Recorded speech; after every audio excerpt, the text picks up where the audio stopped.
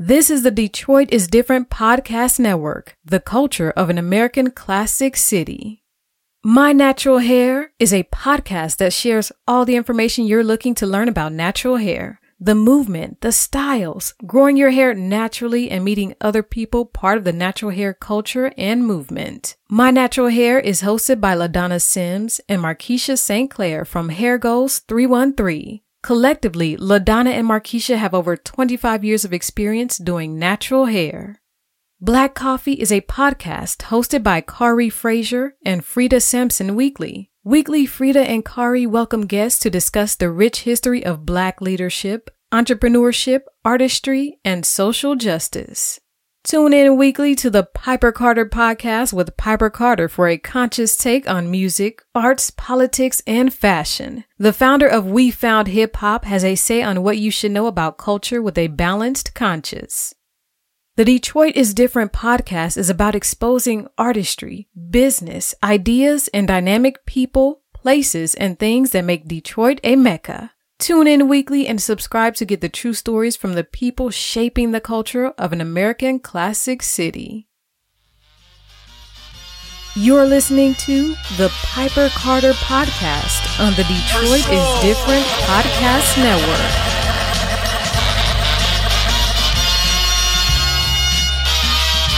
LC law, legal royalty, bars in every sentence. Get off my pretty wings, I have habitual indifference. My mind's too advanced, I do mathematics with letters. That's why my iron bit pentameter is way better. Still a side of Shakur and Haute Couture. What other rappers' metaphors serve as semaphores? Vocab's too advanced to be auto-corrected. Alpha rapper of the alphabet's been resurrected. And Scrabble boards aren't safe. Running on these tracks like Florence Griffith on the chase. One limb exposed like Florence Griffith in the race. It takes less than two when I'm robbing on this bass.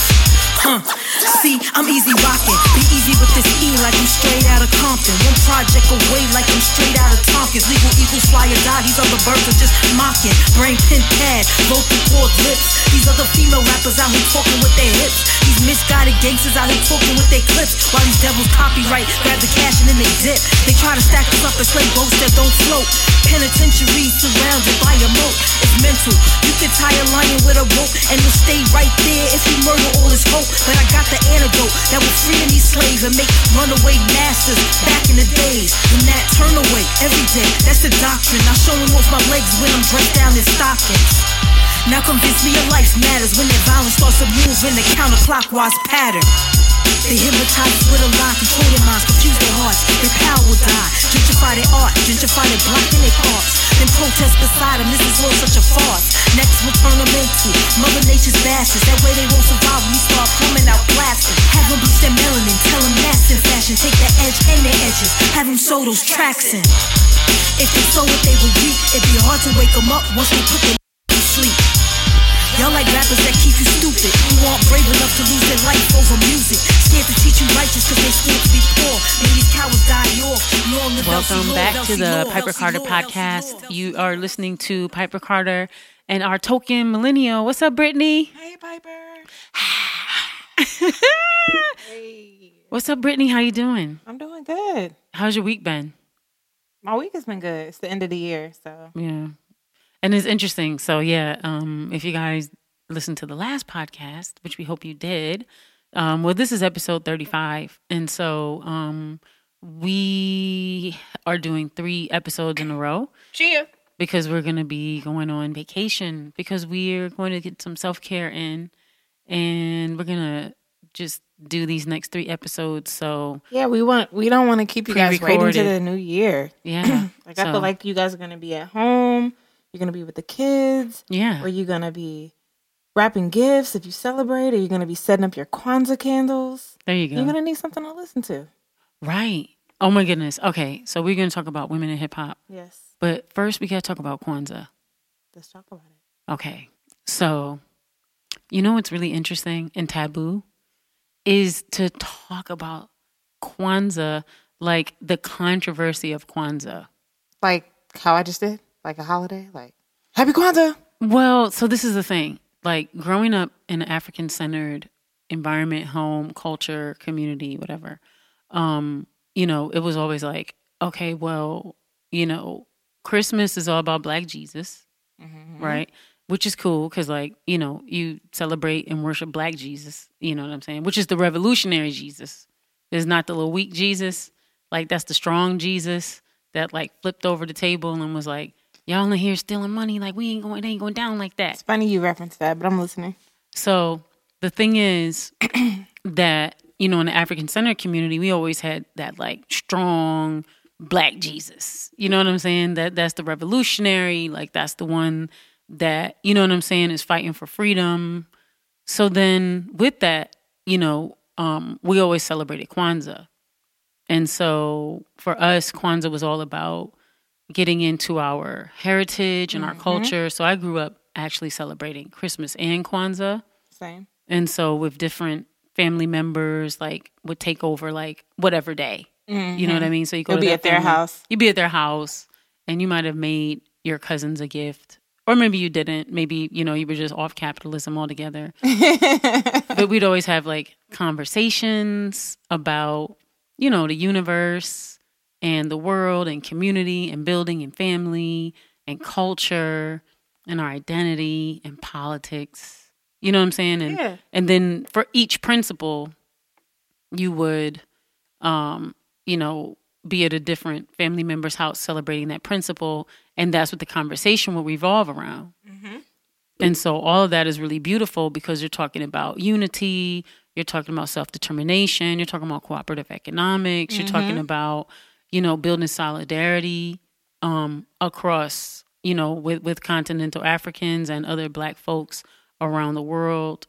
You're talking about your faith and strengthening, you know, your spirituality.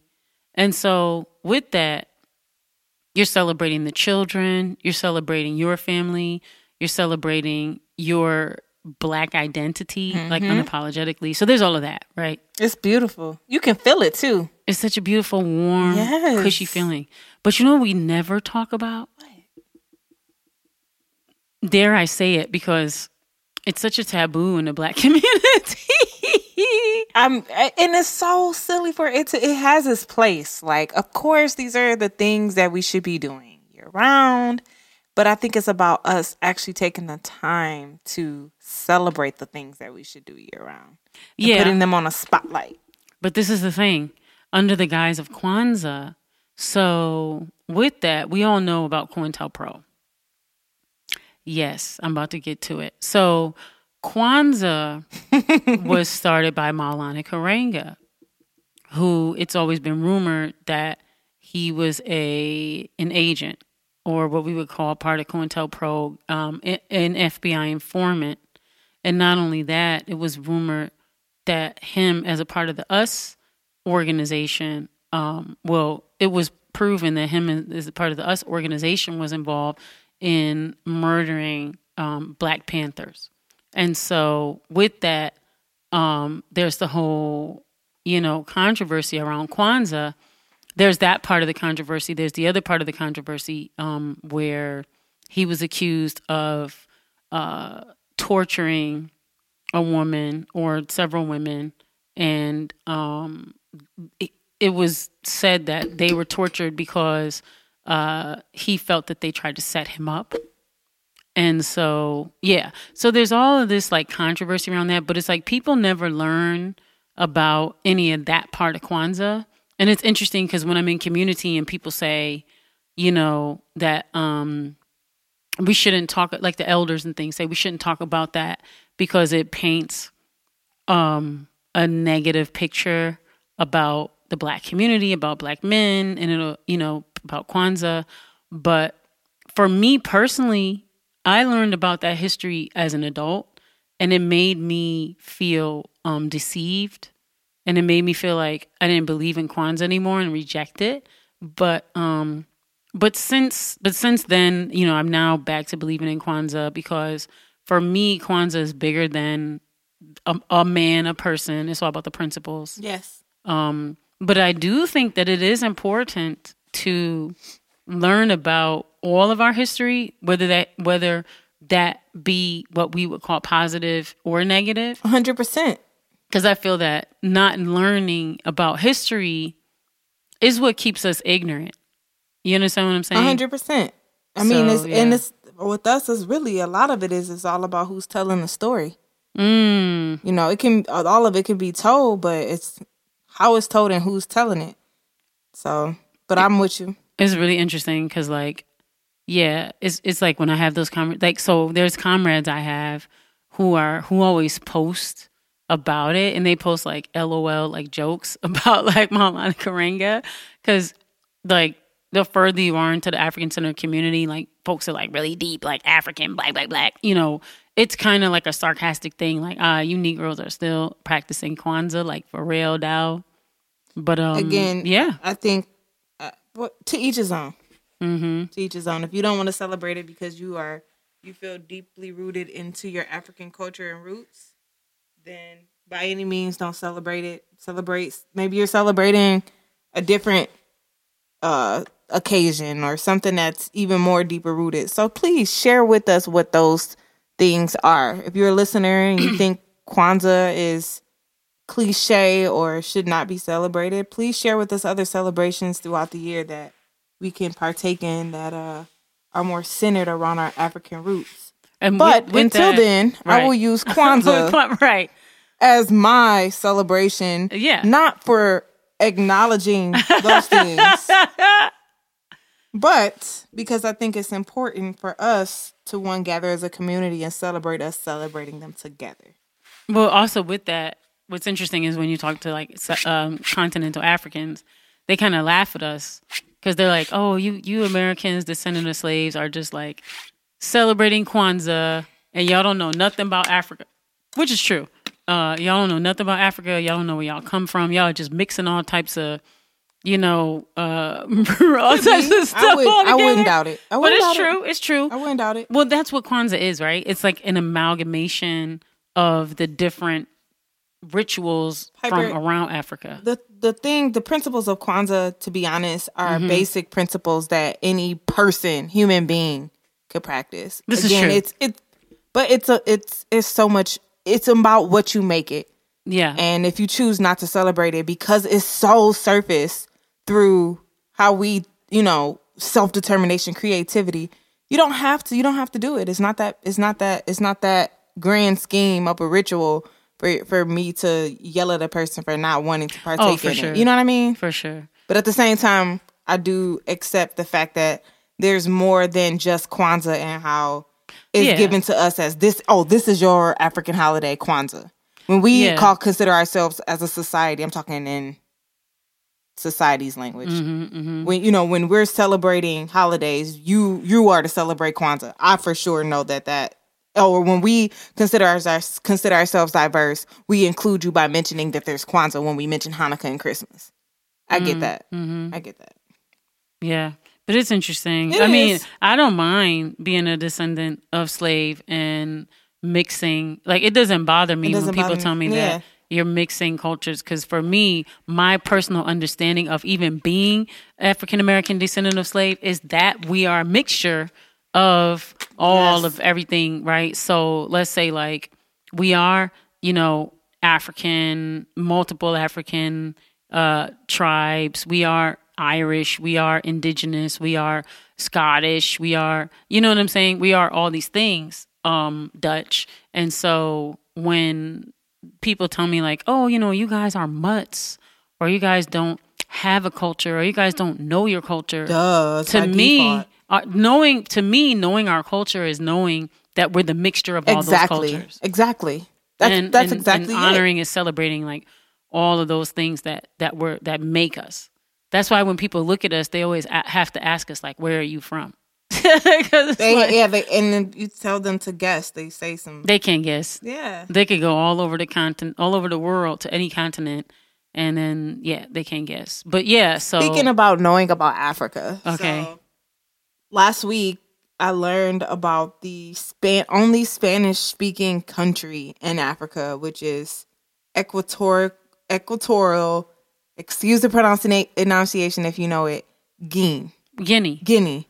Dude, it was so awesome and such a pleasure to learn about that country. Like, from the perspective of during that time frame when Africa was, being colonized, the people that are surrounding them, the French, you know what I mean? And how that land has like been untampered for so long, and how there's people that look just like you and I that are in Africa speaking Spanish. I found that very interesting. And not only just that concept alone, that it's in East Africa and it's beautiful. And it so happens to be hearing about it, it's kind of sounded like Wakanda a tiny bit, just how beautiful it is and how many resources it has, natural resources it has on it. I mean, you can say that about a lot of different African countries, but the backstory behind it, what we were just talking about, just to be completely transparent, because this is stuff that'll come up. The leadership of the country, it's one of the richest countries in Africa for its size, of course. But the country's the poorest. They're not sharing the wealth the way that they should in the country. So not to, that's not to say that I learned, something negative. Again, it's all in perspective. Many people who run the land have been taught for generations how to run the land. So that's just to say, I thought that was pretty awesome. It was my first time hearing about it being It's Spanish. actually, though, in West Africa, in what you call like... Oh, my bad. I thought it was in East. No, it's actually like in what you call like the horn, or part of like the top of the horn. The curve, right? Yeah. Where it curves. Uh-huh. Where it's like right by the water. Yeah, it's right on the water. Mm-hmm. And so... My bad, guys. It's all good. I mean, it's actually like West Central Africa. Okay. You know what I'm saying? It's like I don't know if you call that Central West or like West Central Africa, but it's like right on the coast, all the way west, or like under the sort of like that part on the west that like hangs out on just when the horn comes down. But yeah, I mean, yeah, that's amazing. It's beautiful. Mm-hmm. I want to map out like areas to just go and visit. Yeah, you better meet some people before you go. Of course. Don't be going there like no colonizer. I won't. Hi, y'all. Show me what you know. Can I know about all those ritual things? I'm from Detroit. Where the corner store at? Shut up, Piper. I'm not that ignorant. I know. I'm just picking on you. And yeah. Just picking on You you. have to be so politically correct when you talk out loud these days. No, I'm it's not all gonna hold you good. up. It's all good. You say one thing and people are like, oh, so that means you this way. Yeah, it feels you. But anyway. Yeah, but that's cool. That's cool. Yeah, so that we could put that on our bucket list, like places to go. We gotta meet some people there first Okay, I'll meet some people. before we just show up. Our golf pants on, Piper, her golf pants like weekend at Bernie's. with the sweater wrapped around that. Right. You know what I'm saying? Some bird watching binoculars. The safari hat. You know? Someone's like, we's here, y'all. Oh my God. Or they do want us to come though. We talked about this with Brother Daoud. Right. But we digress a lot of bit. It's all good. That was a good digression. You know what I'm saying? We got, uphold folks. So that's what's up. Yeah. Okay. So, but we wanted to talk about women in hip hop. It's a lot going on. Okay. So you had some interesting topics around that.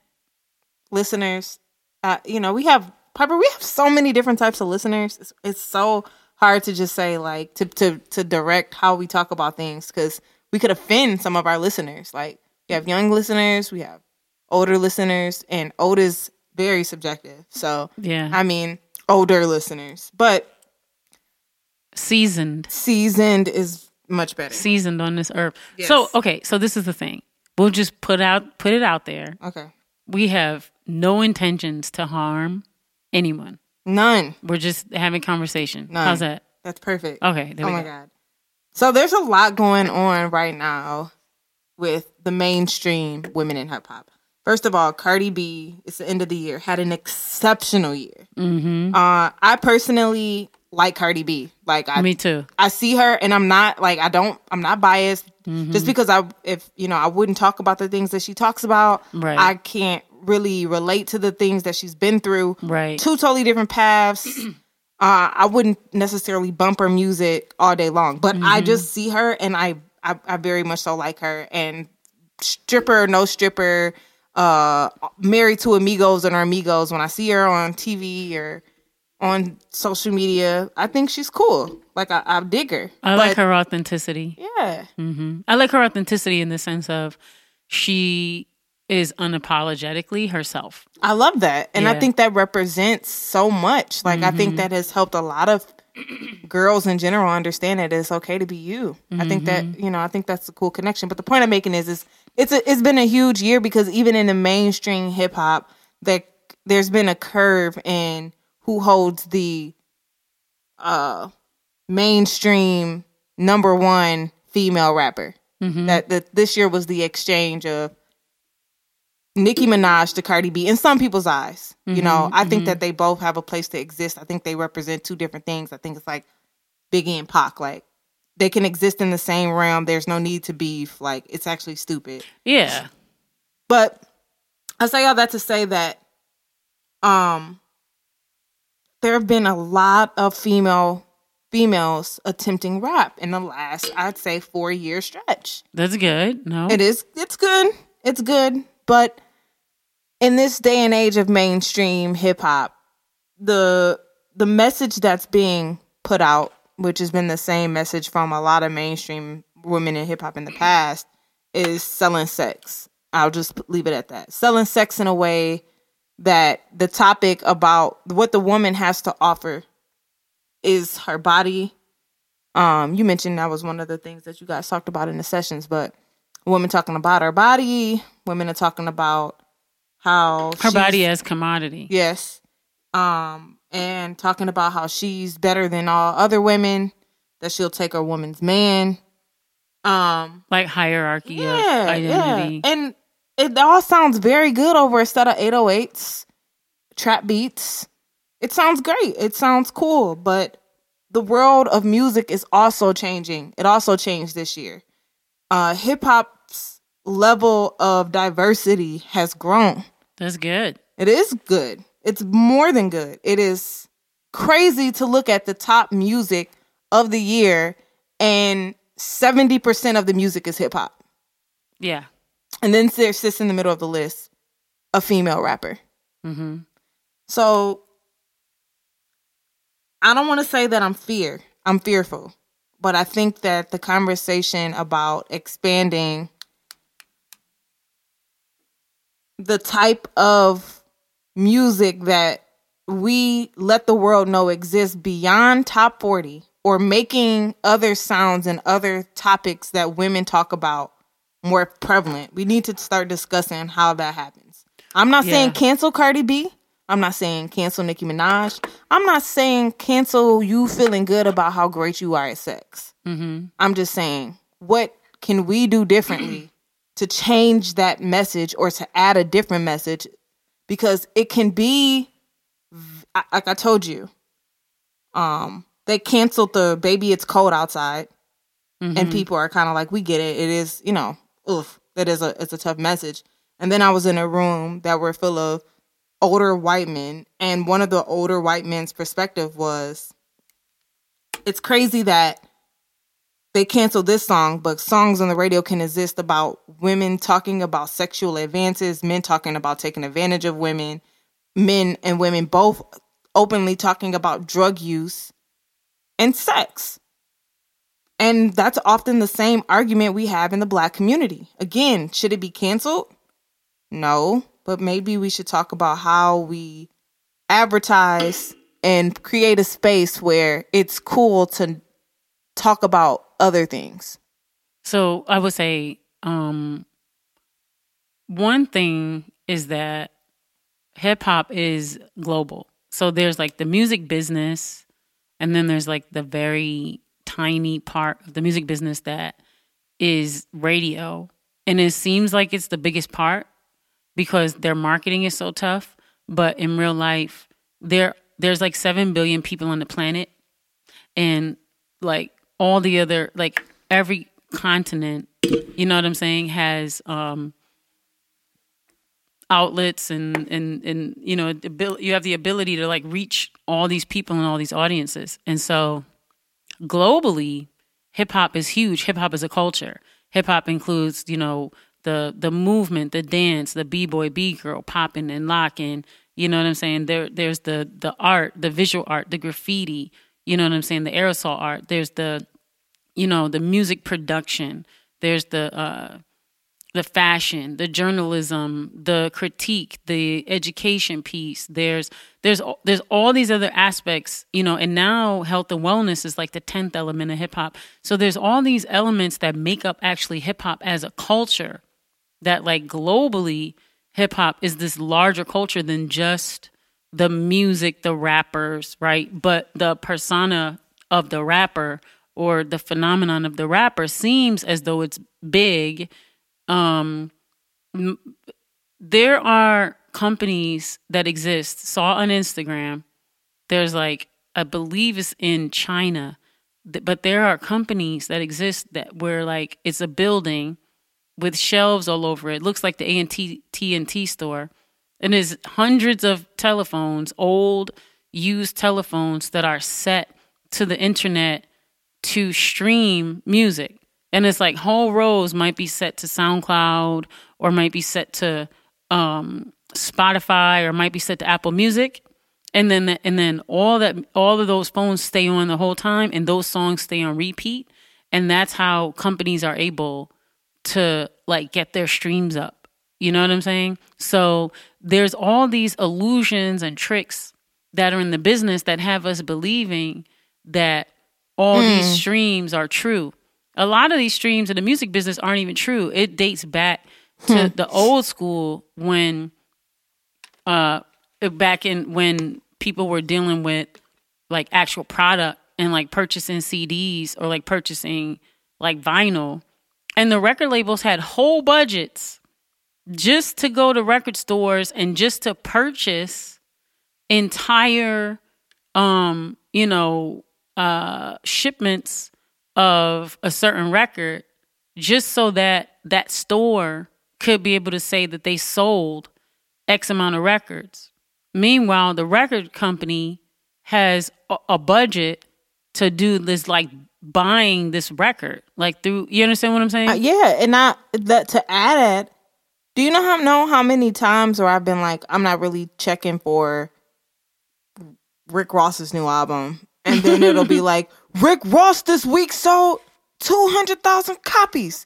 And we review his album, we give it 3.9 stars out of 5. So I'm like, man. No, Payola's real. Maybe I need to go and get the Rick Ross album. That's what that's about. Payola's real.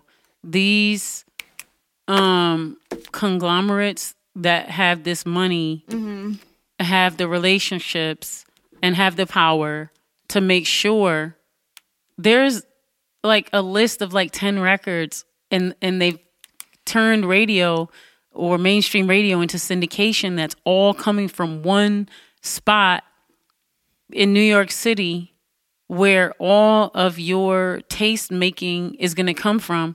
When before, the way radio even worked, it was different from city to city, from town to town. So you would hear the different sounds. You would see the different styles. Yes. And not to muddy the conversation, like, Cardi, we talking about, we mentioned Cardi B in this conversation, and that's one of, her pet peeves is people to say that she used payola. And Cardi, not that you're listening to this podcast or that you ever will, but I think it exists so much that sometimes the artist doesn't even realize it's happening.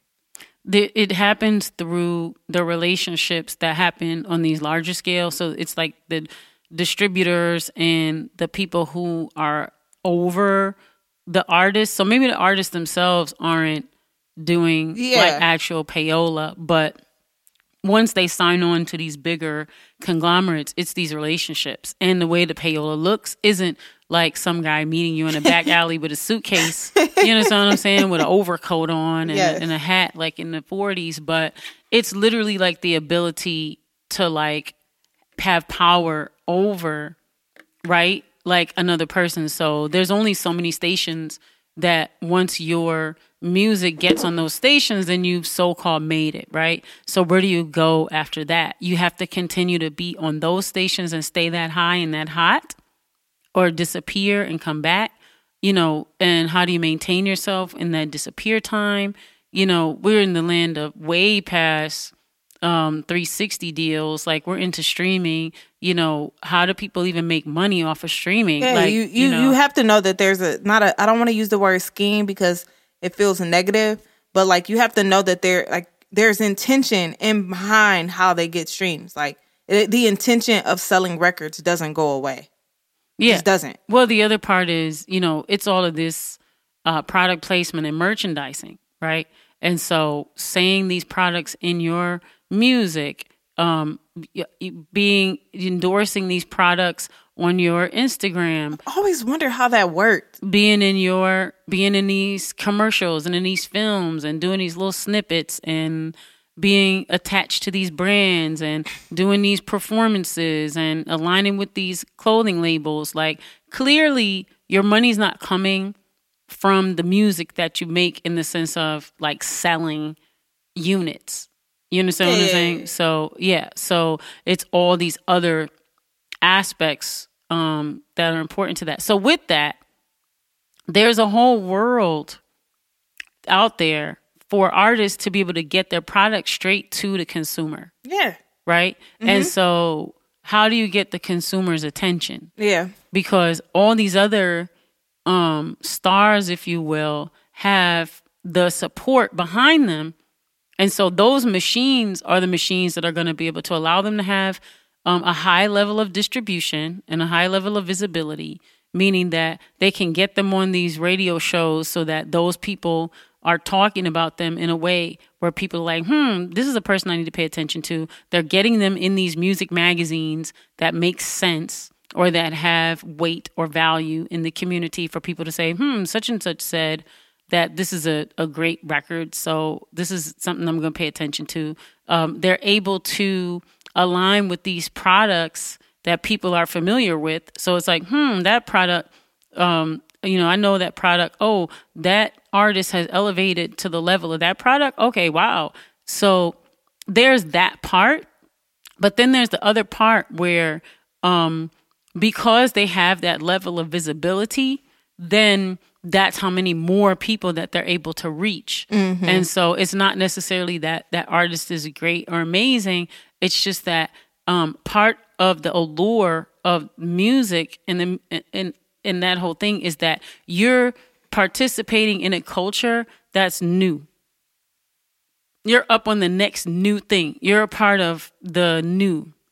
And so that's what we worship is youth worship, youth culture, and newness. True. And so that's what is really represented. Like these Balenciaga jeans, you know what I'm saying? Made out of like gold that I can't even sit down in, or, you know what I'm saying? Like just ridiculousness that is sold to us, right? Where none of this stuff is actually attainable, but it's made as aspirational so that consumers are stuck in this never ending, wanting to be better than where they are right now.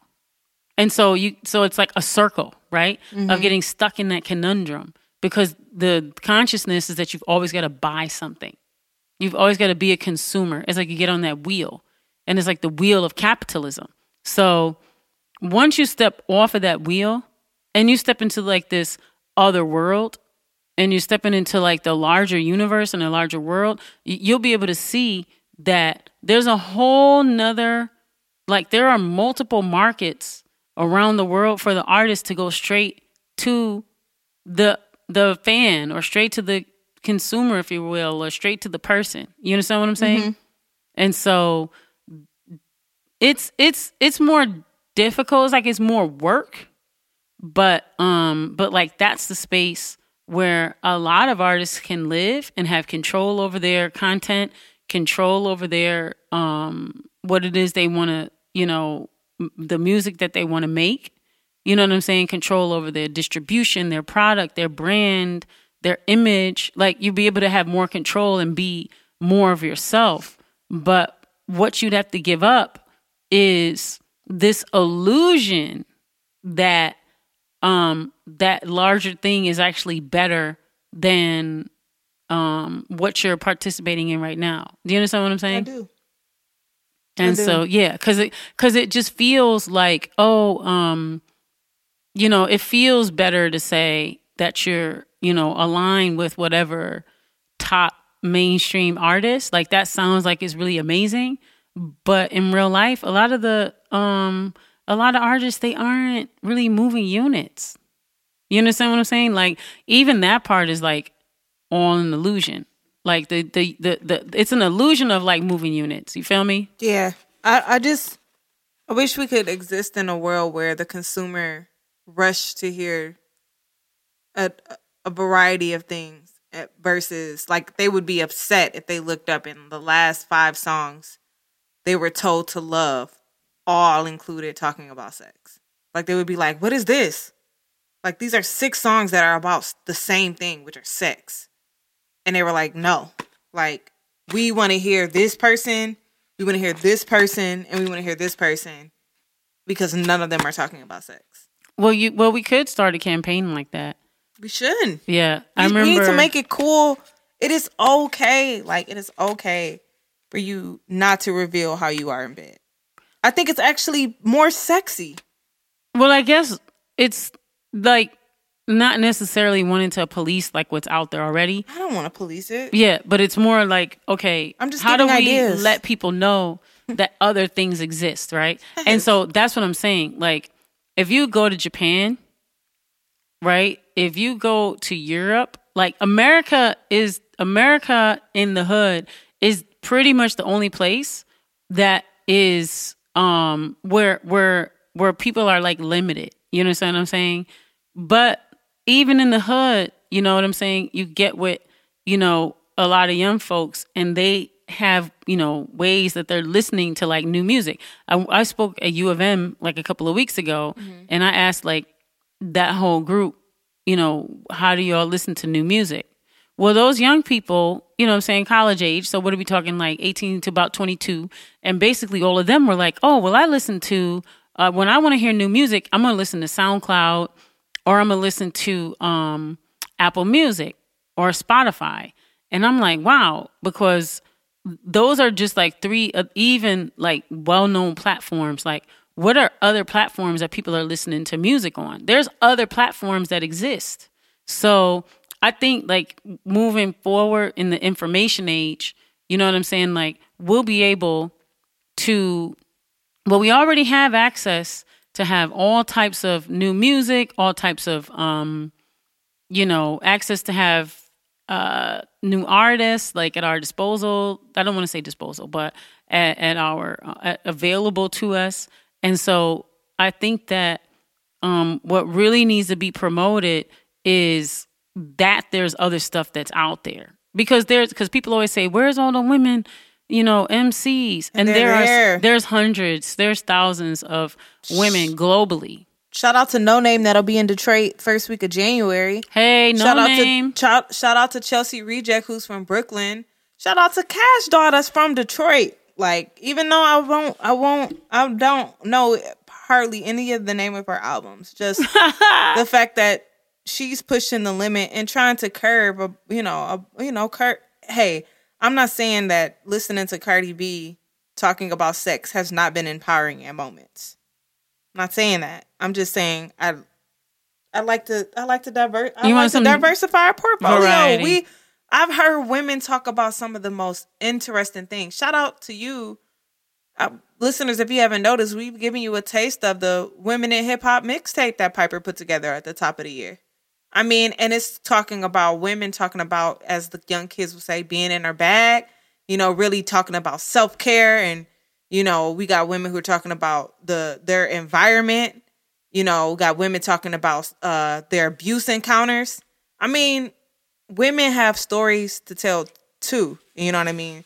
And I'm not even just putting it all on women, Well, I mean, it's not about putting things on women. You know. I would say, well, thanks for the shout out. And shouts out to Mahogany Jones, who curated that mixtape. Like, that was real dope. And shouts out to the men who support women. Yeah. Shouts out to P Groove for doing all the, the engineering on mix and mastering on that. And, Hypnotic Records. So I would say, honestly, that there is a whole world, a whole ecosystem of music out here, of audiences out here, we're not limited. No, we're no longer limited to just listening to, you know, a couple of different avenues for us to get music from. There's YouTube. I mean, right. There's so many places to like look for new music, new artists. One thing that we do, thanks for the shout out, what we found hip hop. Yeah. We decided to do a Women in Hip Hop mixtape. And the Women in Hip Hop mixtape is so that folks will be able to hear a curated, hear music that's curated by us, and, you know, artists that we feel need to be heard by, you know, bigger artists. Yeah. I would say that with the Women in Hip Hop mixtape, that's been a really wonderful learning experience. We offer it on SoundCloud right now. And it's beautiful too. We're going to do another one. Thank you. We're going to do another one for 2019. And that one we will offer on multiple platforms. And we will continue to do it. Eventually. I could see. Sorry, eventually. Yeah. I'm going to cut you off. No, go ahead. No, I'm just saying, like, I can just visualize the visuals for that project. Like, I mean, yeah, you can tie in some hint some that's of the stuff next. we was talking about earlier. Like, you that's can tie next. in some crazy stuff with that. That's that next. There are people who are like, oh, all these girls want to be rappers. That's what they're supposed to want to do. Like, that's why I love hip hop. Like, it's okay for women to be competitive and be inclined to want to do something because another woman is doing it, and for her to feel like I can do that too. Like, well, women also need messages, right? Yeah. I mean, women want, you know, hip hop is one of the biggest genres.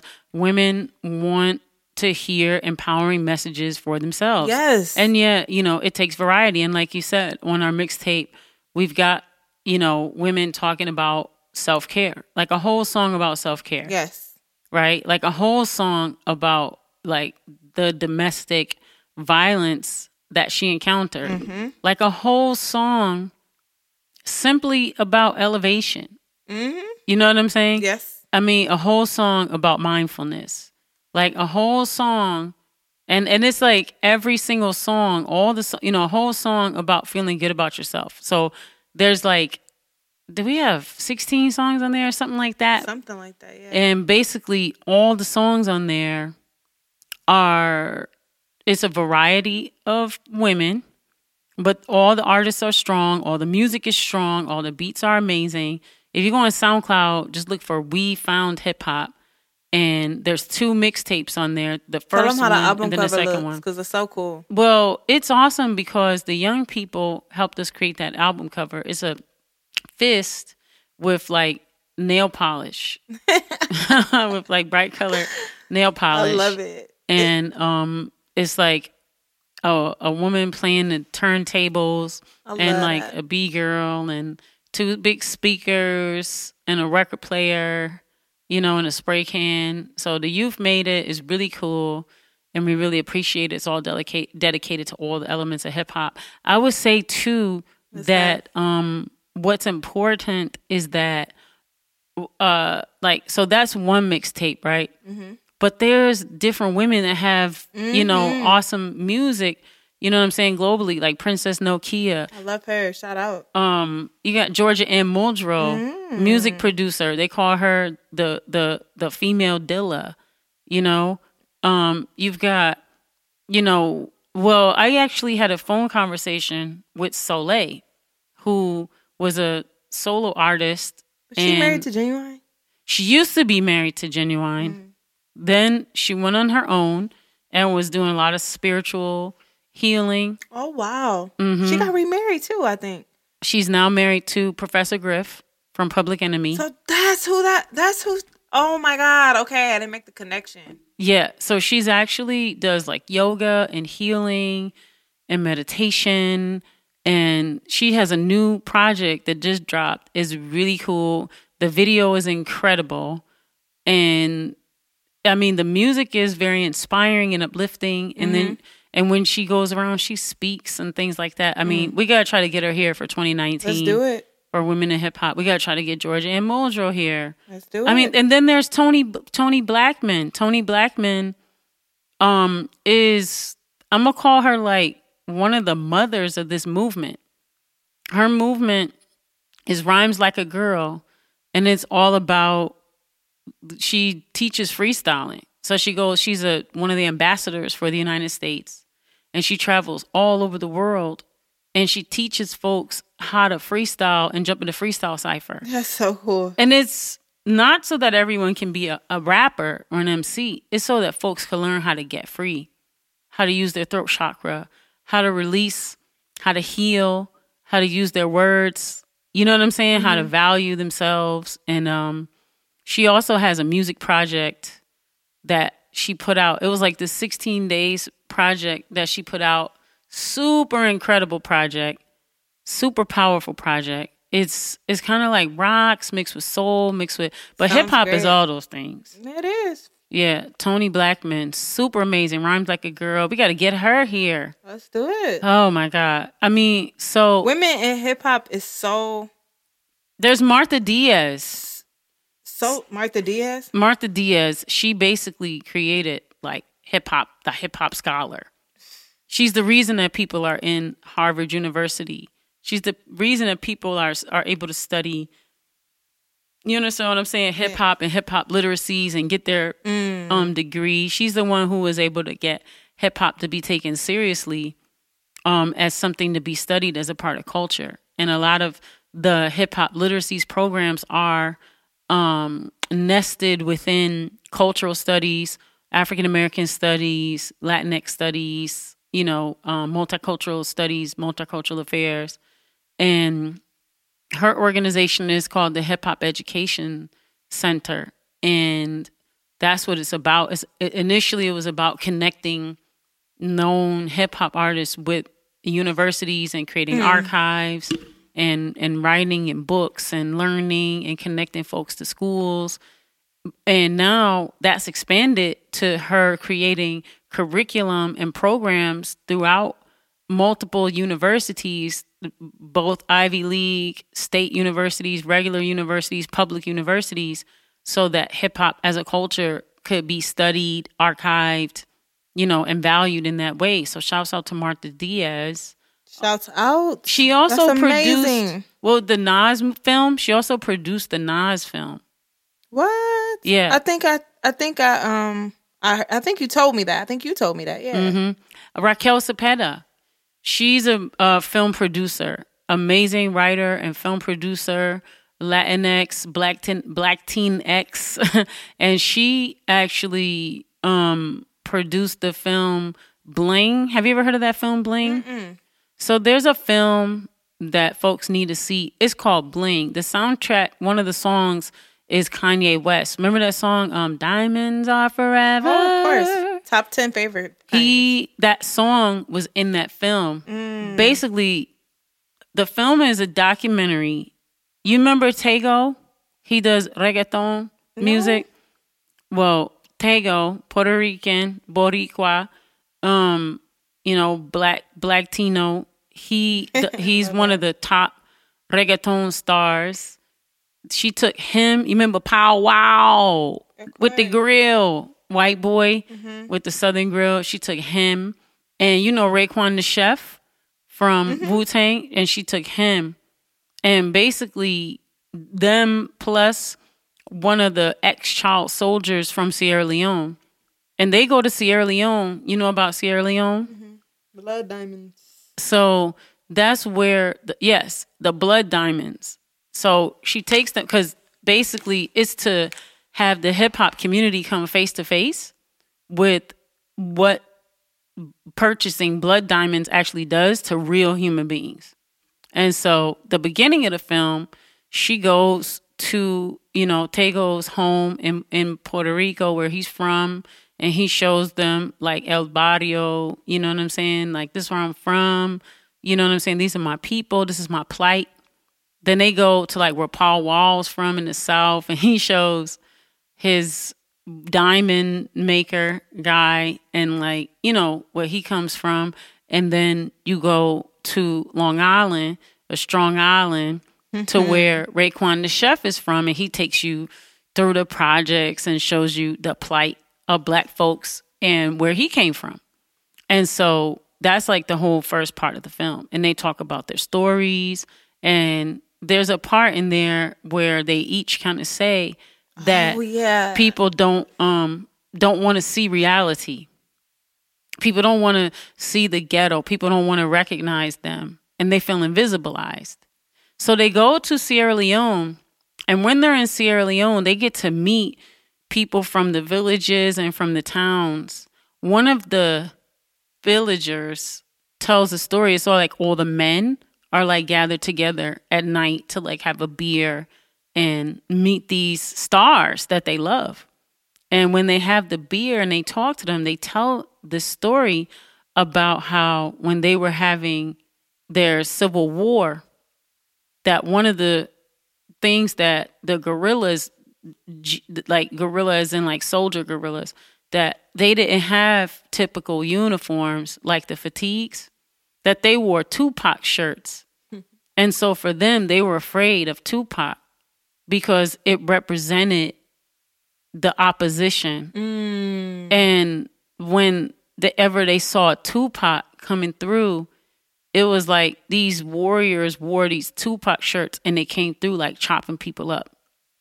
And that for them, Tupac represented this horrific, figure, but at the same time, some of them, kind of worship Tupac because he also represented this revolutionary. So I found that pretty interesting. How it was two-sided. Yeah.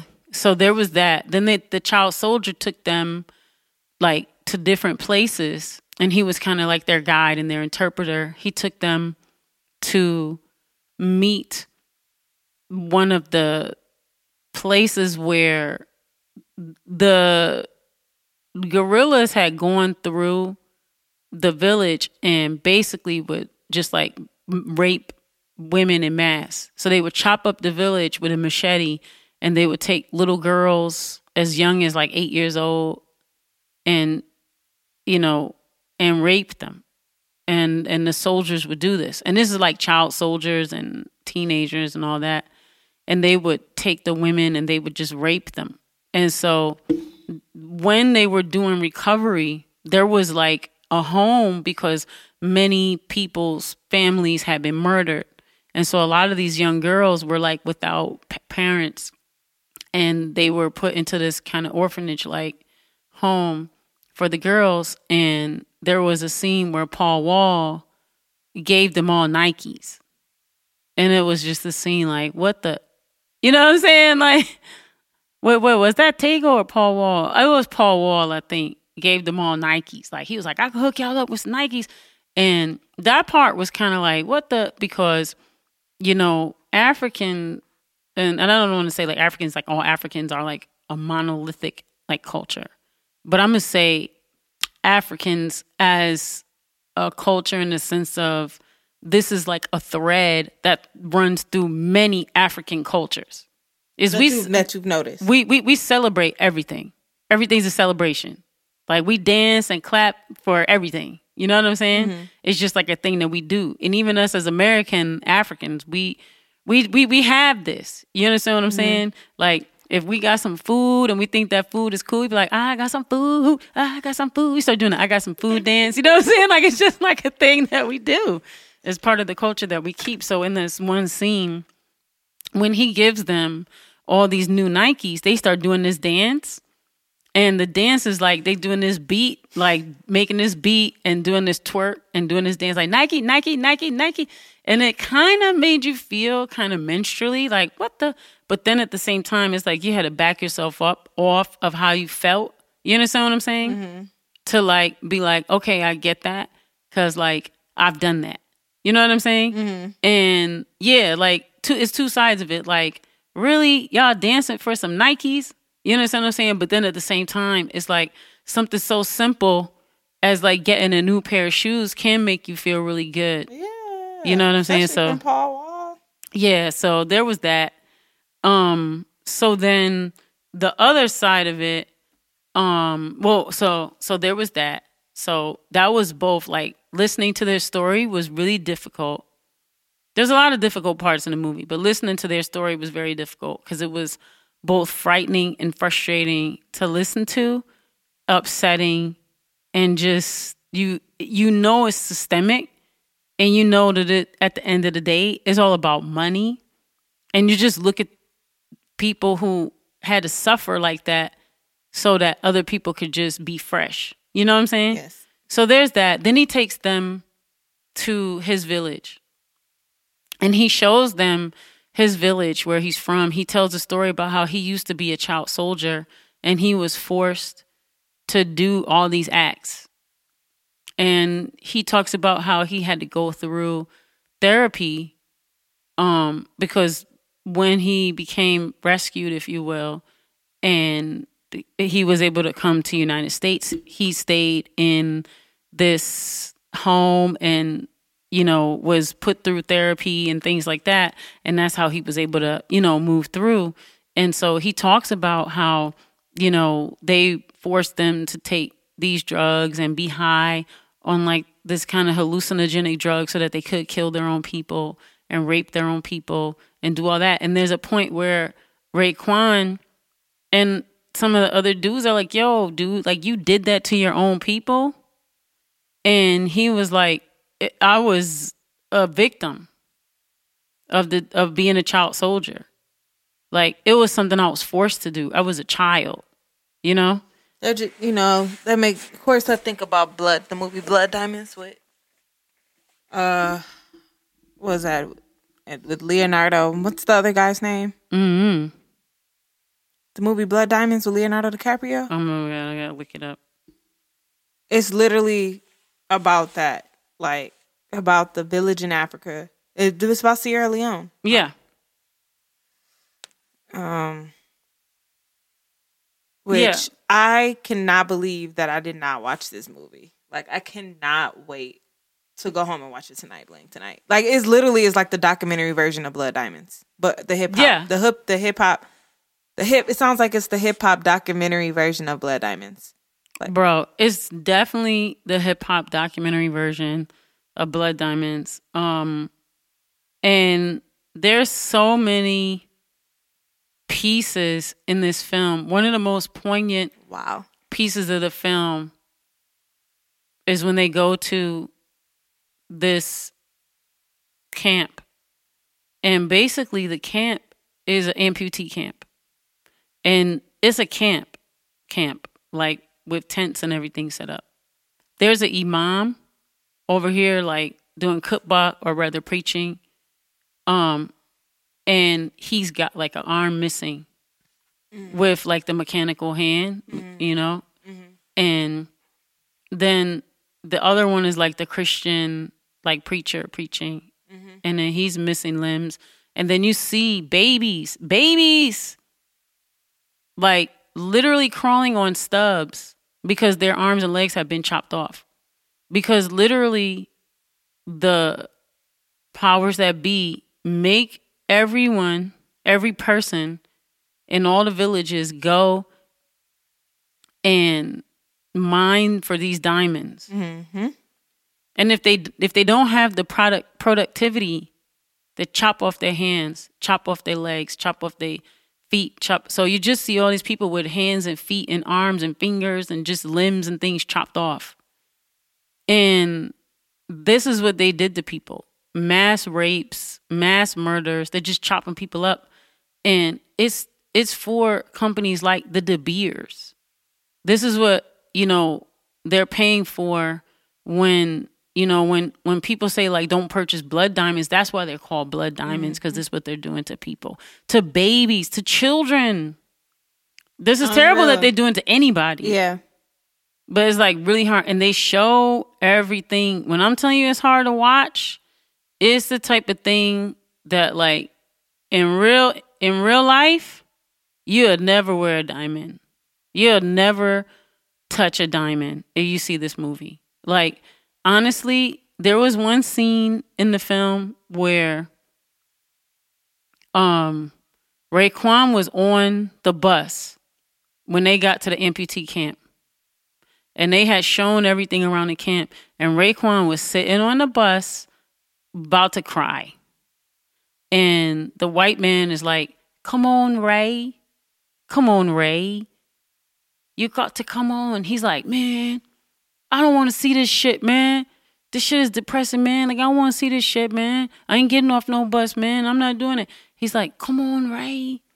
These are your people. These are your people. Are you not going to go talk to your people? You're not going to face your people? And he's like, nah, man. Like, I don't want to see this shit, man. Like, that's messed up, man. Like, that's messed up. He's like, Ray, remember when we went to your village, Ray?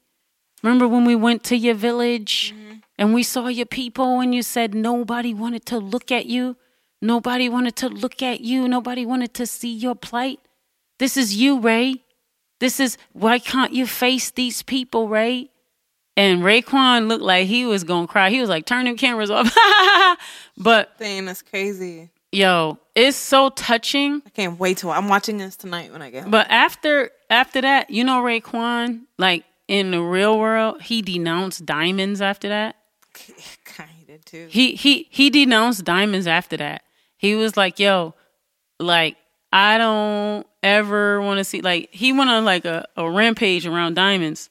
Yeah, that's why Kanye came out with that song on what album was that? Late Registration? I mean, yeah, I feel like, we used to, when I had my youth program. No, but that makes more sense now. We used to show them that movie, and the kids, you know what I'm saying? Like, were like, wow, I knew nothing about this. Yeah. So I think that's one classic. Shouts out to Raquel Cepeda. Like, that's one classic. That is crazy. Everybody needs to see that film. Everybody needs to show their kids that film. And that's hip hop. That's straight hip hop. Now, that's the realest. That's talking about keeping it real. That's keeping it really real. Oh, I shouldn't tell y'all the end, but I'm going to tell y'all the end. Spoiler alert. No.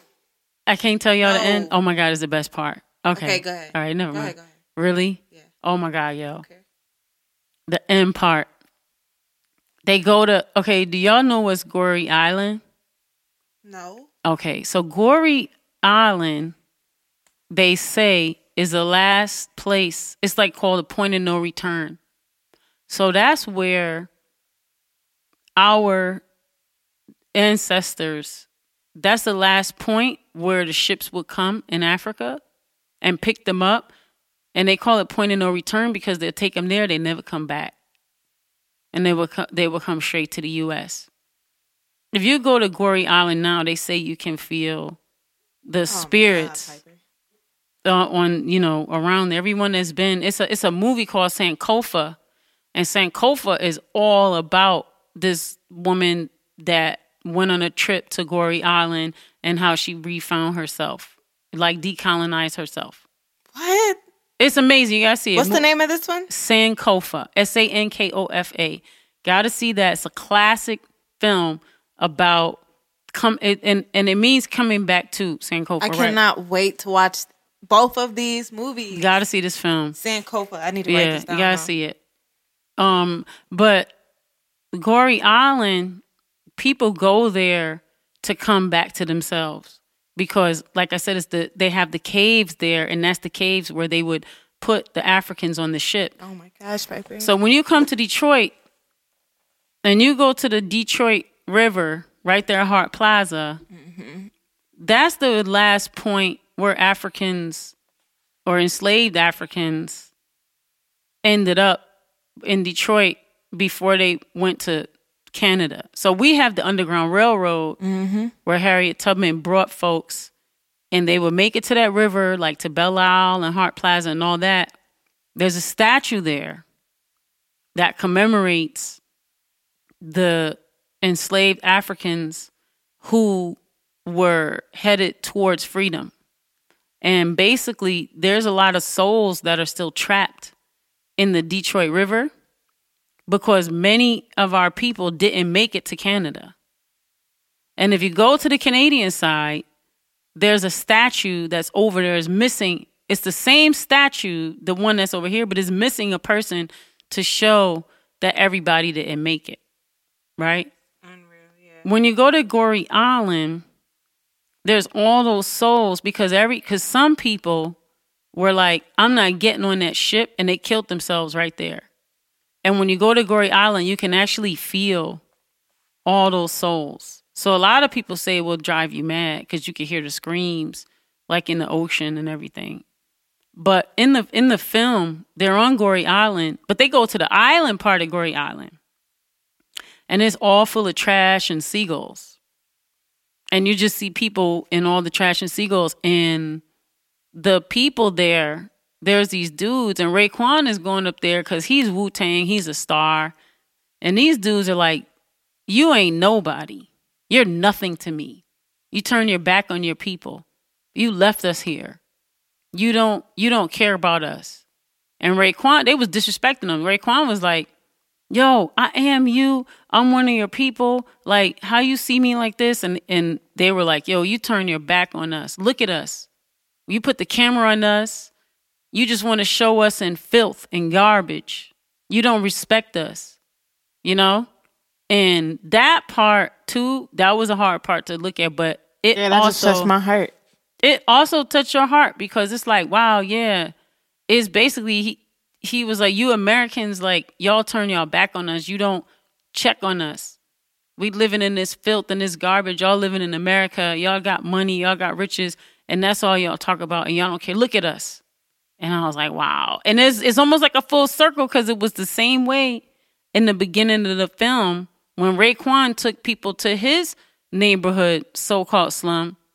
You understand? Mm-hmm. And it was like, y'all don't want to see this reality. It's funny you mentioned that. It was deep, yo. It's deep. But y'all got to see that film. And yeah, that's an amazing film. It's called Bling. Raquel Cepeda, she did her thing on that. That's hip hop, and that's women in hip hop. Even the fact to produce a film like that. You understand what I'm saying? So leveled, so layered. Bro, can't wait to watch it. I need to stop buying some popcorn. Yo, okay, so there's that. What else is women in hip hop? I mean, you got the whole shouts out to all the graffiti movements, the B-girl movements. You got like Keep Rockin' You in Toronto, all those B-girls that are awesome. You got B-Girl Mama here in Detroit, part of hardcore Detroit crew. You know what I'm saying? You got like just different. I mean, shouts out to Namiki. She's a graph writer. She writes Native Pride here in Detroit. You know what I'm saying? Shouts out to Help. That's another graffiti writer. Yeah. She writes Help around the city. If you've seen her, there's a mural artist name. Her name is Jasmine. Mm-hmm. The name of her company is Creative, and she does murals, and a lot of her stuff is she got T-shirts and things where there's young B girls with Afro puffs that says "We are hip hop." Yeah, so she embodies hip hop too. She's from the North End. Okay. Yeah. So this is what I'm talking about. Like the women in like the hip hop movement and women in hip hop, it extends beyond just the top 10 records. You understand what I'm saying? It's like a whole culture. I mean, and you know, part of why we do the We Found Hip Hop is so that we can celebrate and unearth a lot of these artists, but also find support for these artists and like uplift these artists. Love that. Yes. You understand what I'm saying? Mm-hmm. So like, honestly, moving into 2019, we're going to be doing another mixtape. So we're going to be looking for some more artists. Can I be an A&R? Yeah. All right. We need help with that. Got to find the best. I mean, and also too, you know what I'm saying? We gonna be working on putting together an all-woman band. So we're gonna be auditioning musicians. Can I be on a fly on the wall? Can I be a fly on the wall at the auditions? Yeah. Can I just sit there? Definitely. And then you can look at me and I'll nod. I'll give you a wink if I like the person. Like, right. You'd be like, yes, no, I feel you. Yeah. So like that's a lot of the stuff that, you know what I'm saying? This has been such a huge year for women in general. Oh my God. And if you want to be a female rapper, please, and you have a story to tell, men are listening. Not that men listening is everything, but I will say men are listening to hip hop, women in hip hop, just like they did back in the day. Like they're really listening. Like, so there is a niche for women in hip hop whether it be you are an artist, whether it be you are a producer, you're a DJ. But if you want to be a rapper too, this is the year, I feel like. Yeah. And like I said, hip hop is bigger than like just what we've been hearing. It's a whole culture. You understand what I'm saying? It's a whole culture. Like there's fashion. Like I said, there's like scholarly entries. Remember we had Kelly and Rebecca?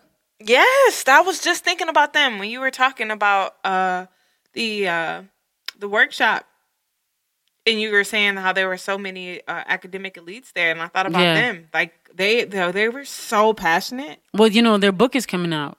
I'm so excited for that. Yeah, and we're gonna be in their book, and so that's a lot of. I'm actually working on the forward to their book. You know what I'm saying? That's awesome, Piper. Yeah. I mean, and you know what I'm saying? Like, it's interesting too, because like over the last decade, people would constantly say to me, like, women in hip hop, like nobody wants to hear a bunch of bitches rap, or like nobody wants to hear women's voices, or what is that? What do you mean women in hip hop? Or why are those women still rapping? Aren't they too old for that? Or like, there would just be, you know, all these different naysayers around. I mean, even when we first started the event, people would, the women that were part of it were like, when we were trying to come up with the name, they were like, you should call it Bitches Ain't Shit. And I was like, wow. And their idea was like that we should have women go around and give like $5 lap dances. And when we would ask women, like, you know, what do you do? It'd be like, oh, I'm just his girlfriend. And then it'd be like, nah, you do something, because you wouldn't be tolerating a space with this many dudes listening to all this music, calling you a bitch every 5 minutes if you didn't really love like this music or have something to do with it. And next thing you know, you'll find out that she's a DJ. You find out that she's a music producer. And then you ask her about her music, and her boyfriend will have her convinced. You understand? Because he would be like, oh, she's whack. You're whack. You're not this. You're not that. And it was like, initially, we really just existed so that they could have a place to like practice their art and get better. And then the dudes would come to me and they would be like, yo, you know she's whack, right? And my response would be like, yo, you know it's an open mic, right? You know anybody can get on the mic, right? Anybody that's dope, anybody that's whack, anybody can get on the mic. So she has the right to get on the mic and be as whack as she wants to be, because any open mic anywhere is always full of whack people. That's the point. That's the nature of the open mic. Is majority of people are whack. So why can't she get on the mic and suck and be terrible and keep at it and get better? But the point of the matter was, a lot of dudes would hit me up and be like, yo, you got a women in hip hop night. Why don't you should make a night for men?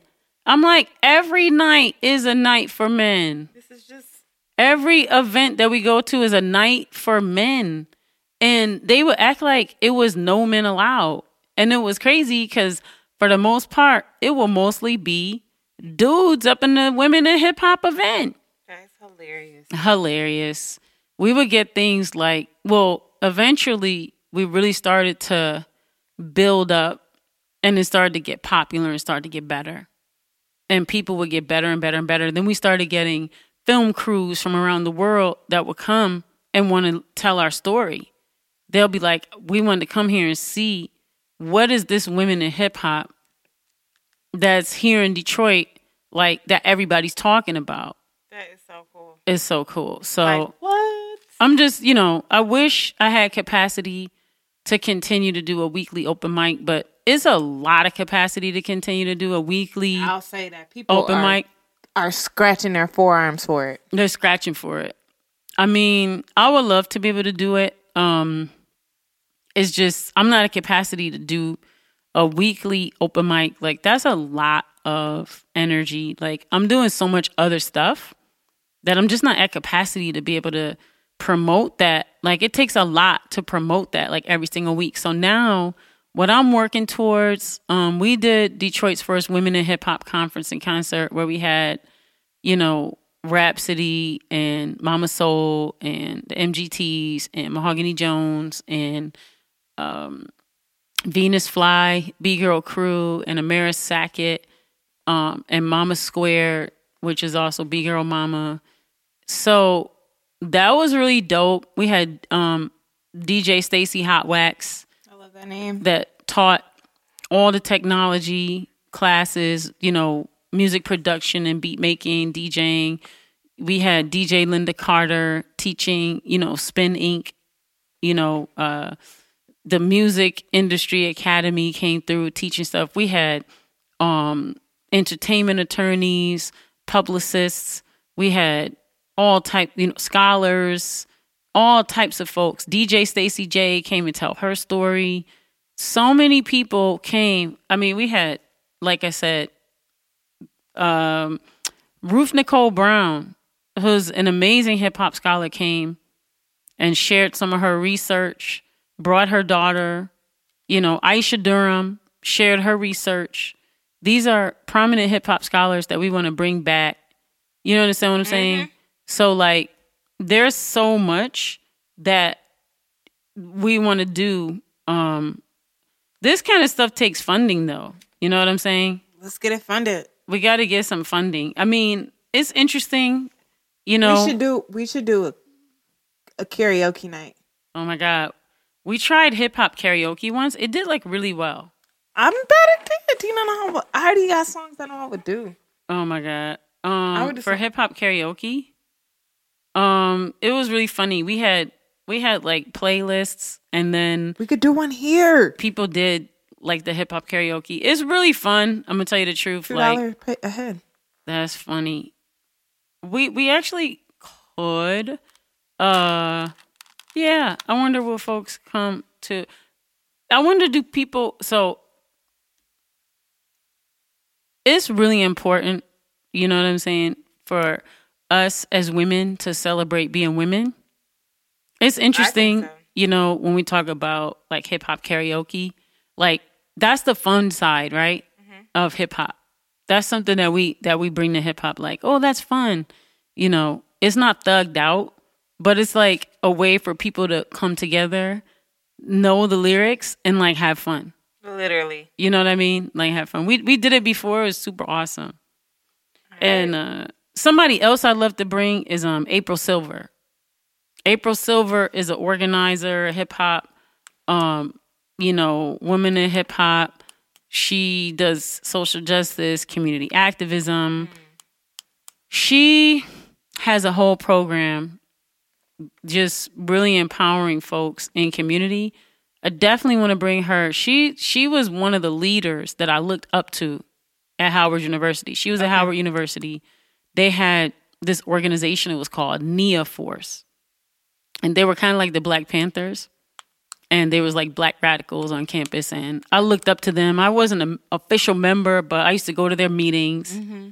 And I remember we did protests and stuff. My friend had reminded me how we barricaded our bodies to the administration building. My friend was like, Piper, do you remember that? I was like, oh, wow. Piper was Tyra Banks in Higher Learning.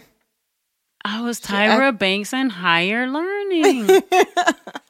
We actually barricaded ourselves to the administration building, to the floor. Anyway, we did some wild stuff. But it was to get their attention. It was interesting. I was such an activist in college. And I didn't even know I was an activist. I was doing this type of stuff, didn't even know I was an activist. You were just being Piper. Just being Piper. A woman in hip hop. A woman in hip hop. But April Silver, you know what I'm saying? Like, she was one of the leaders there that, like, NIA Force helped create these hip hop summits. They were the ones who created Hip Hop Summit. They were the ones who, you know what I'm saying, brought Puffy and made him be accountable to the university and to the students, and to make sure that they were giving back, that they challenged Russell Simmons and made sure that he was giving back to university, and like, you know what I'm saying? So these are people who I look up to, who pretty much help shape me in the way I think about things. Also, Valisha. So Valisha Butterfield, her organization is called WEEN, Women in Entertainment Empowerment Network. when she first started her organization, she invited me to the table. She used to be with Russell Simmons Hip Hop Action Network, and they used to do a summit, which that organization is pretty much what became Hip Hop Caucus. Okay. Kind of, sort of, which I'm a member of the Detroit chapter. But when she first started Ween, they were like at her house and like at her place, and she invited me to the table. She had people like Sylvia Rohn there. Sylvia Rohn, the head of Universal Music. She had like different celebrities there. You know what I'm saying? Mm-hmm. At the table, she had access to all these amazing people, Ben Chavis and all these people. And, you know, when I first moved to Detroit, I was like, yeah, we need to have a Ween in Detroit. But that was like 2008. And some of the other people at the table were like, Detroit's not a place to like do things. You know, we've got a chapter in Chicago, so we don't really have to worry about Detroit because the Detroit people can just go to Chicago. And I remember being like, oh, but that's like a different culture and it's 5 hours away. And we have people. There was one event that was conducted here, but the person that organized it wasn't like, they were from here, but they didn't live here. So they had all the right key pieces. Like they had like the top women be at the table to like be on these panels, but they weren't rooted in community. So nobody showed up. So they had, you know, like the right room, they had the right panelists, like they had all the right women, but it was literally like no one attended. And it was because they just weren't rooted in the community and didn't know, you know what I'm saying? Mm-hmm. And by the time I found out about the event, it was literally like the day before. And they were like, oh, well, can you help promote it and come down? And I'm like, Detroit don't really work like that. You know what I'm saying? New York is different. Like you could promote something the day before and it'd be packed. You know what I'm saying? Like the next day. But Detroit is like, people have like real jobs. People have to get off work. You understand what I'm saying? Like you can't just call off work the next day. It's just a different place. You know what I'm saying? And it's not the type of place where you could just be like, y'all coming tomorrow? And then blame the people to be like, oh, you ain't come. You know, I invited you. You ain't come. Why ain't the media here? Why ain't the press here? It's like, that's a job. That's a marketing PR job. Like you have to send a press release, like, you know, somewhere between 1 to 3 months in advance to like get on their radar so that you can get into their publication. You have to have that relationship. You know what I'm saying? Like you have to get into the right hands so that folks are like letting other folks know. You might have to spend a little bit of money in some of these, you know, advertising, in some of these publications so that people could find out about it. Like you might have to pay for a street team to like go to where all these different events that are relevant to your crowd.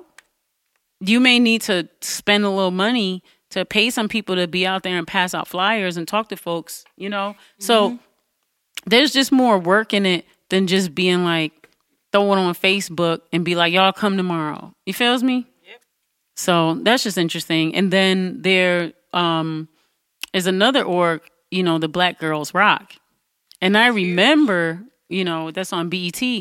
When Black Girls Rock first started, that was Michaela Angela Davis and Beverly Bond. They started that over Michaela's house because those conversations, they invited me to those first conversations. I used to be a part of those initial conversations where Michaela was concerned about her daughter.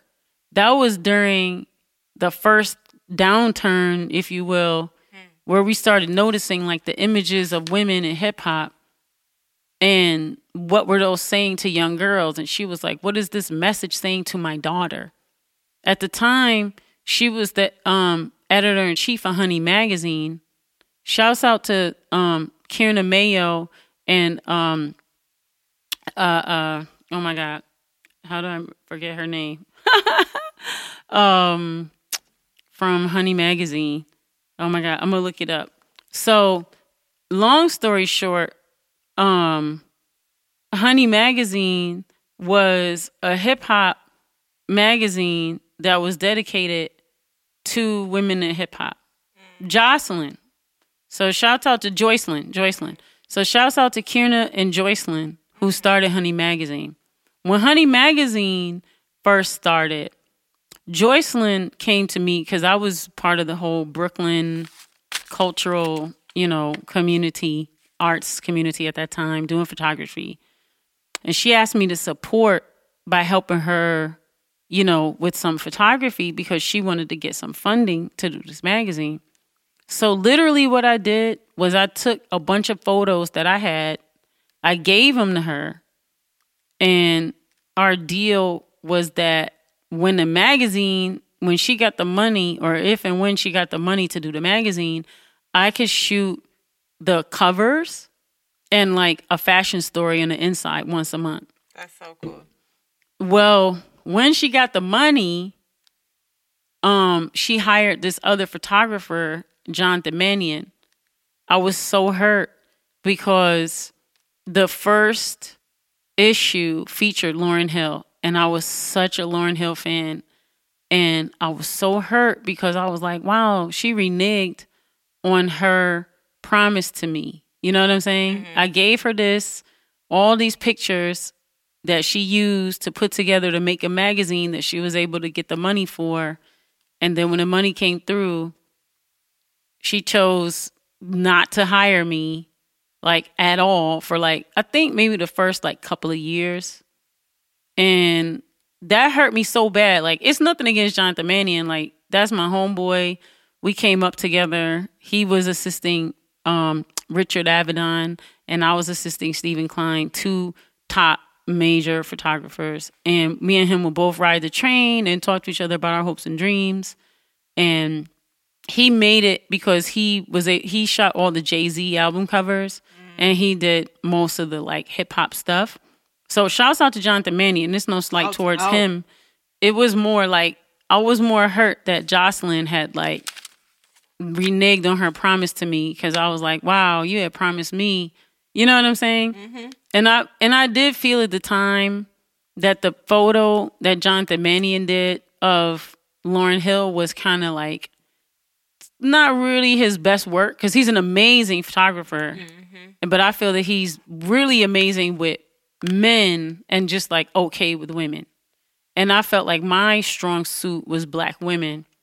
And I felt like, oh man, like, but killed that. Oh my God, I was just there waiting. And when I saw the cover, I was like, are you freaking kidding me? And it just was so painful. And it was like, it just felt like, oh my God, I got beat. You know what I'm saying? Yeah. They eventually hired me like maybe 2 or 3 years later. But in all honesty, I think the only reason they hired me was because they had owed Jonathan Mannion like a bunch of money, and he wasn't going to shoot for them again.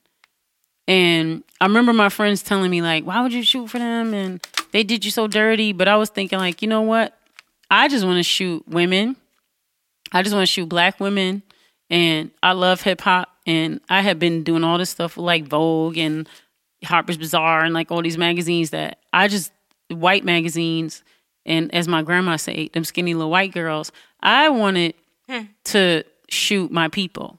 And at the time, I had never been hired by Vibe, and I had not yet been hired by Essence. And I had no black clients. Like literally all my clients were like these really high end white fashion magazines. And I felt like such an amalgamation, because I felt like, why am I a black woman with all this talent and vision, like literally begging black magazines to allow me to shoot black people, and like being denied? And why do all these top high-end white magazines love me, love my talent, and like my own people don't want me? I'd had that kind of, feeling for a minute. It was real painful. But like I said, eventually, I never got hired by Essence actually until I moved to Detroit, and I actually posted about that. But I actually was photographed by Essence when I moved to Detroit, and I will shout them out because they did name me as they named me as one of the most, one of the most beautiful women in America. And I was like, oh, wow, that's quite an honor. That is. And they showed all my little natural beauty products that I use to stay natural. Speaking of which, I saw you over the weekend in a post. My coworker was like, oh my God, there's this amazing girl at the Rust Belt. And she sells natural, beautiful products. And she was like showing me her Instagram. And I was like, is that Piper? She's like, wait, you know her? That's like, funny. Yeah, I do with the podcast with her. You said what? You're like, I do the podcast with her. Yeah, it was hilarious. She was like, what? You know what I'm talking about? Some Yeah. That out the Rust Bucket. Yeah, that her, you know what? I have her products and she's going to kill me because I can't remember the name of her company right now, but it's really, she does a really amazing product that she used to sell over here at the North End. Okay. Oh, that's what she used to sell it? But that closed down. Okay.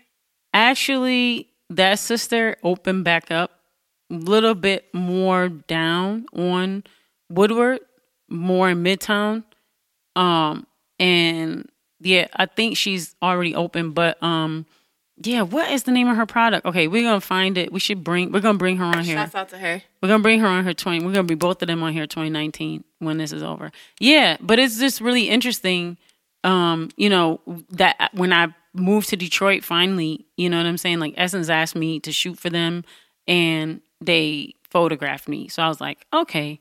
But now, you know what I'm saying? I have like my own magazine that I'll be launching in 2019, all about sustainable fashion. So, you know, I've learned to turn those types of pain into projects.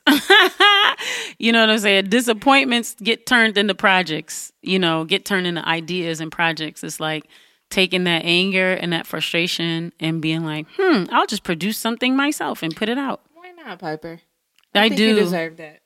And you know what's interesting? We had a conversation earlier about distribution when you were saying, how come, you know, these mainstreams don't feature these women? And part of it is because there's an agenda. Part of it is because there's payola. You know, it's all boils down to money. And part of it is relationships, like who owes who. So whoever's coming out with a project, obviously the folks that have those relationships are going to have like priority. You understand what I'm saying? Mm-hmm. And so for the independent, you know, you're never going to be prioritized the way the folks that's in these circles and in these industries are going to be prioritized in terms of folks taking you seriously to like fund your project, support your project, get behind you. You understand what I'm saying? Mm-hmm. We would like to have these conversations about talent and professionalism and blah, blah, blah. But in real life, like the way that the industry is right now, you don't have to have talent. You don't have to have professionalism. In real life, you just really need to have connections. And, you know, that mainstream needs to vouch for you. And they vouch for you because you're in the in crowd. You understand what I'm saying? It's someone there that someone else trusts for someone to give the green light to say go. And you could sit around and wait for that to be your destiny and your fate. Or you could, what I've chosen to do is be proactive. And I'm not waiting for folks to, you know, bless me. I'm not waiting for folks to decide that they think I'm valuable. Mm-hmm. I have to be self-determined. I've chosen to be self-determined. I've chosen to create my own avenues, my own distribution, my own ways. I've chosen to leverage the relationships that I have to be able to create opportunities for myself. I've chosen to forge alliances with people that I trust, that who to me have a product and an integrity that I value. And I just think that if I was to sit around and try to wait, you know what I'm saying? Like, maybe I don't want to say I'd never be there. I will say that I'd have to make a lot of compromises that I would maybe be uncomfortable with. Just for me as a person, regarding my values and integrity. And I feel like I am not greedy. You know what I'm saying? I want enough to be able to live off of and have a life, a healthy life that sustains me, and to be able to do the art that I want to do and bring forth into the world. The ideas that I see are necessary and needed. The ideas that I want to do, the creativity that I want to bring. And it is more of a struggle. It is a little bit more difficult to be independent. It is difficult to find funding for all these projects. It is difficult to create a product with just the resources that you have to make it as valuable looking, you know what I'm saying, as these other products, or to be able to sit alongside these other products that are out there, so that when people are making choices, they can make yours as a choice and feel good about it. Like, that in and of itself is a lot of work, but I would say it's very rewarding work. You know what I'm saying? Yes, I do. It's very rewarding work. And no, it's not the type of work at this point where, you know, you're going to make the same numbers as you would if you were with one of the big boys, if you say. But I would say you will have a lot of longevity, because over time, what happens is when you build from the ground up, you actually build a more authentic, what I would call grassroots following and support system. It's people who actually like you because of what you actually are and what you're bringing. They follow you, they follow your growth, and they're really following along with what it is that you have to offer. You understand what I'm saying? And when you move in that kind of way, that's something that, like, I hate to say that people can't take that away from you, but think of all the people that you follow and you actually authentically enjoy and like. Like, if someone comes to you and say such and such is whack, you're going to be like, are you crazy? I love blah, blah, blah. You know what I'm saying? Because that's something that you actually love. Yep. And when things are kind of like, what do you call it? Is it called like a straw house? When stuff is just kind of like all this marketing and all this hype. I call that like the kind of top songs that's kind of hot for like a minute. And then it's like it bangs in the club. But like if you hear that song past the life of it being like a banger, like you don't ever want to hear that song. Because they banged you over the head with that song like so much to the point where you actually realize, like, you know what? I don't like this song. Like, I actually don't like they had me with the marketing to make me think that I actually like this song, but I actually realized that I don't like this song at all.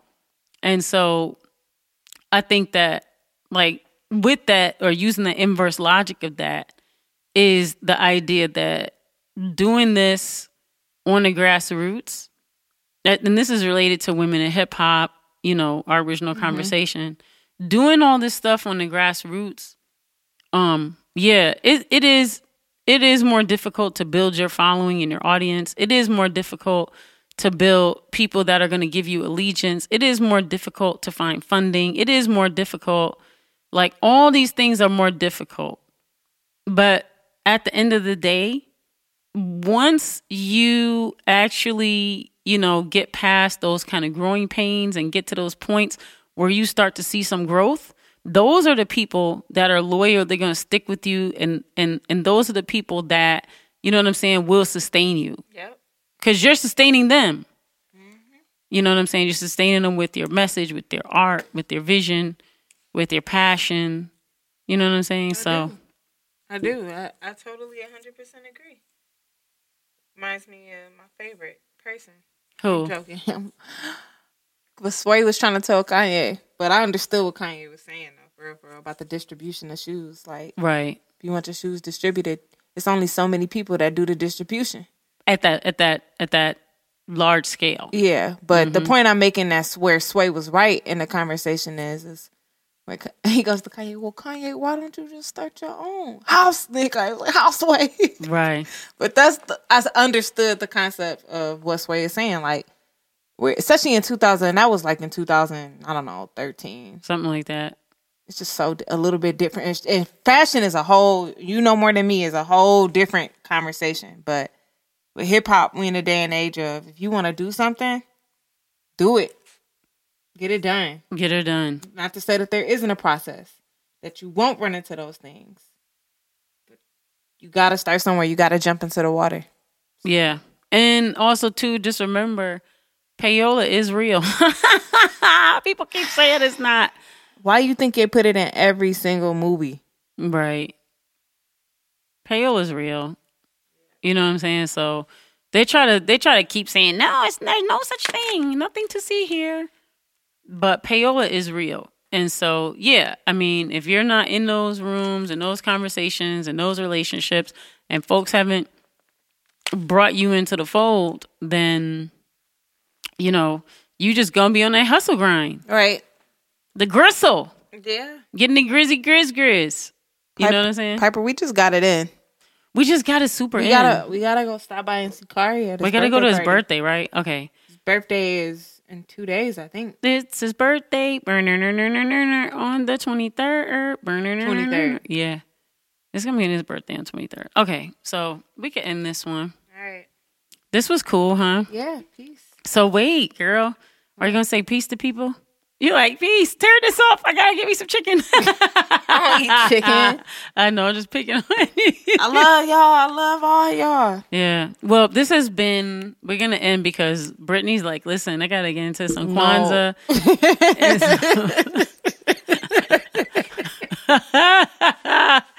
You put decorations up? No. Me neither. No. I do my own Kwanzaa celebration at home though. I go to other people's too. I go to all my families. Yeah. I have so much family I don't even have to worry about it. I love one per day. I personally enjoy celebrating the principles. But I do too. I grew up doing it, so you know. Yeah. It's turned into Black Christmas for me. Kwanzaa. Yeah. So all right, well, this has been the Piper Carter podcast, and we hope that you enjoy this holiday season for you, this celestial solstice, this new year, this preparation for all that is to come. And we're grateful and thankful for you guys sticking it out with us all this time, for supporting us. And we're looking forward to having way more discussions and conversations, meeting new people in the 2019. Love you guys. Detroit is different. Piper Carter podcast. Peace. Remember to like, share, subscribe, and always listen on Stitcher, Remember doing Google this for Play, no fun. Apple Time well Store, spent. and Spotify. Go on and keep your refund. I'm nobody's field drum. Going and run them reruns of different strokes for different folks. Why? Cause some do it for the income. Don't do this for the money. Cause trust me, I would have been done. I'ma do this till I'm bloody and muddy. Call it my long run. Call it my ransom. Call it your anthem. Swoosh. Go in and make that and one. Just do it. Go ahead and pursue it. Chase it like it was true. Cause it actually is. It's too many a doofus with too many excuses. As to why this music seems to be just making us useless. We all gagging and lollying. Too busy polying, politrickings forbidden when infants are left lying in urine and feces. Question where that peace be. Peace be too quiet, too chill. Peace be too calm and too still. Cause everybody nowadays got a license to ill. And everybody nowadays got a license to kill. Murder. Blood spill. So they serve us cold plates or cold cases. And we've been waiting, putting out order for justice. We wonder what the taste is. Heard she was blind, never thought she was faceless. Never thought she was racist. How come the ones who's supposed to keep us the safest, they chase us? They used to use some hoses, but nowadays they just haze us. Nothing seems to phase us. Reality's not reality till it's on the stage. Cause we all exhibitionists. Everybody's courageous, everybody's the bravest. Until it's time for action, we all crying out save us. Crying out to God and calling all kinds of favors. Do we actually believe, based on our behavior, the end time's upon us? We all gon' need a savior. Listen, I'ma do it till it's kingdom kingdom come. Do it till the work's done. Do it till it's not fun. That day'll never come. Do it till I see it through. Do it till I'm see-through. Phantom of my own opera. No musical, make visible the invisible. God's point of view. With it, without residuals. This is my cue. Stay up on the real culture of Detroit by tuning in to the Detroit is Different Podcast Network weekly. Music, art, business, comedy, and never before told stories from the people of Detroit.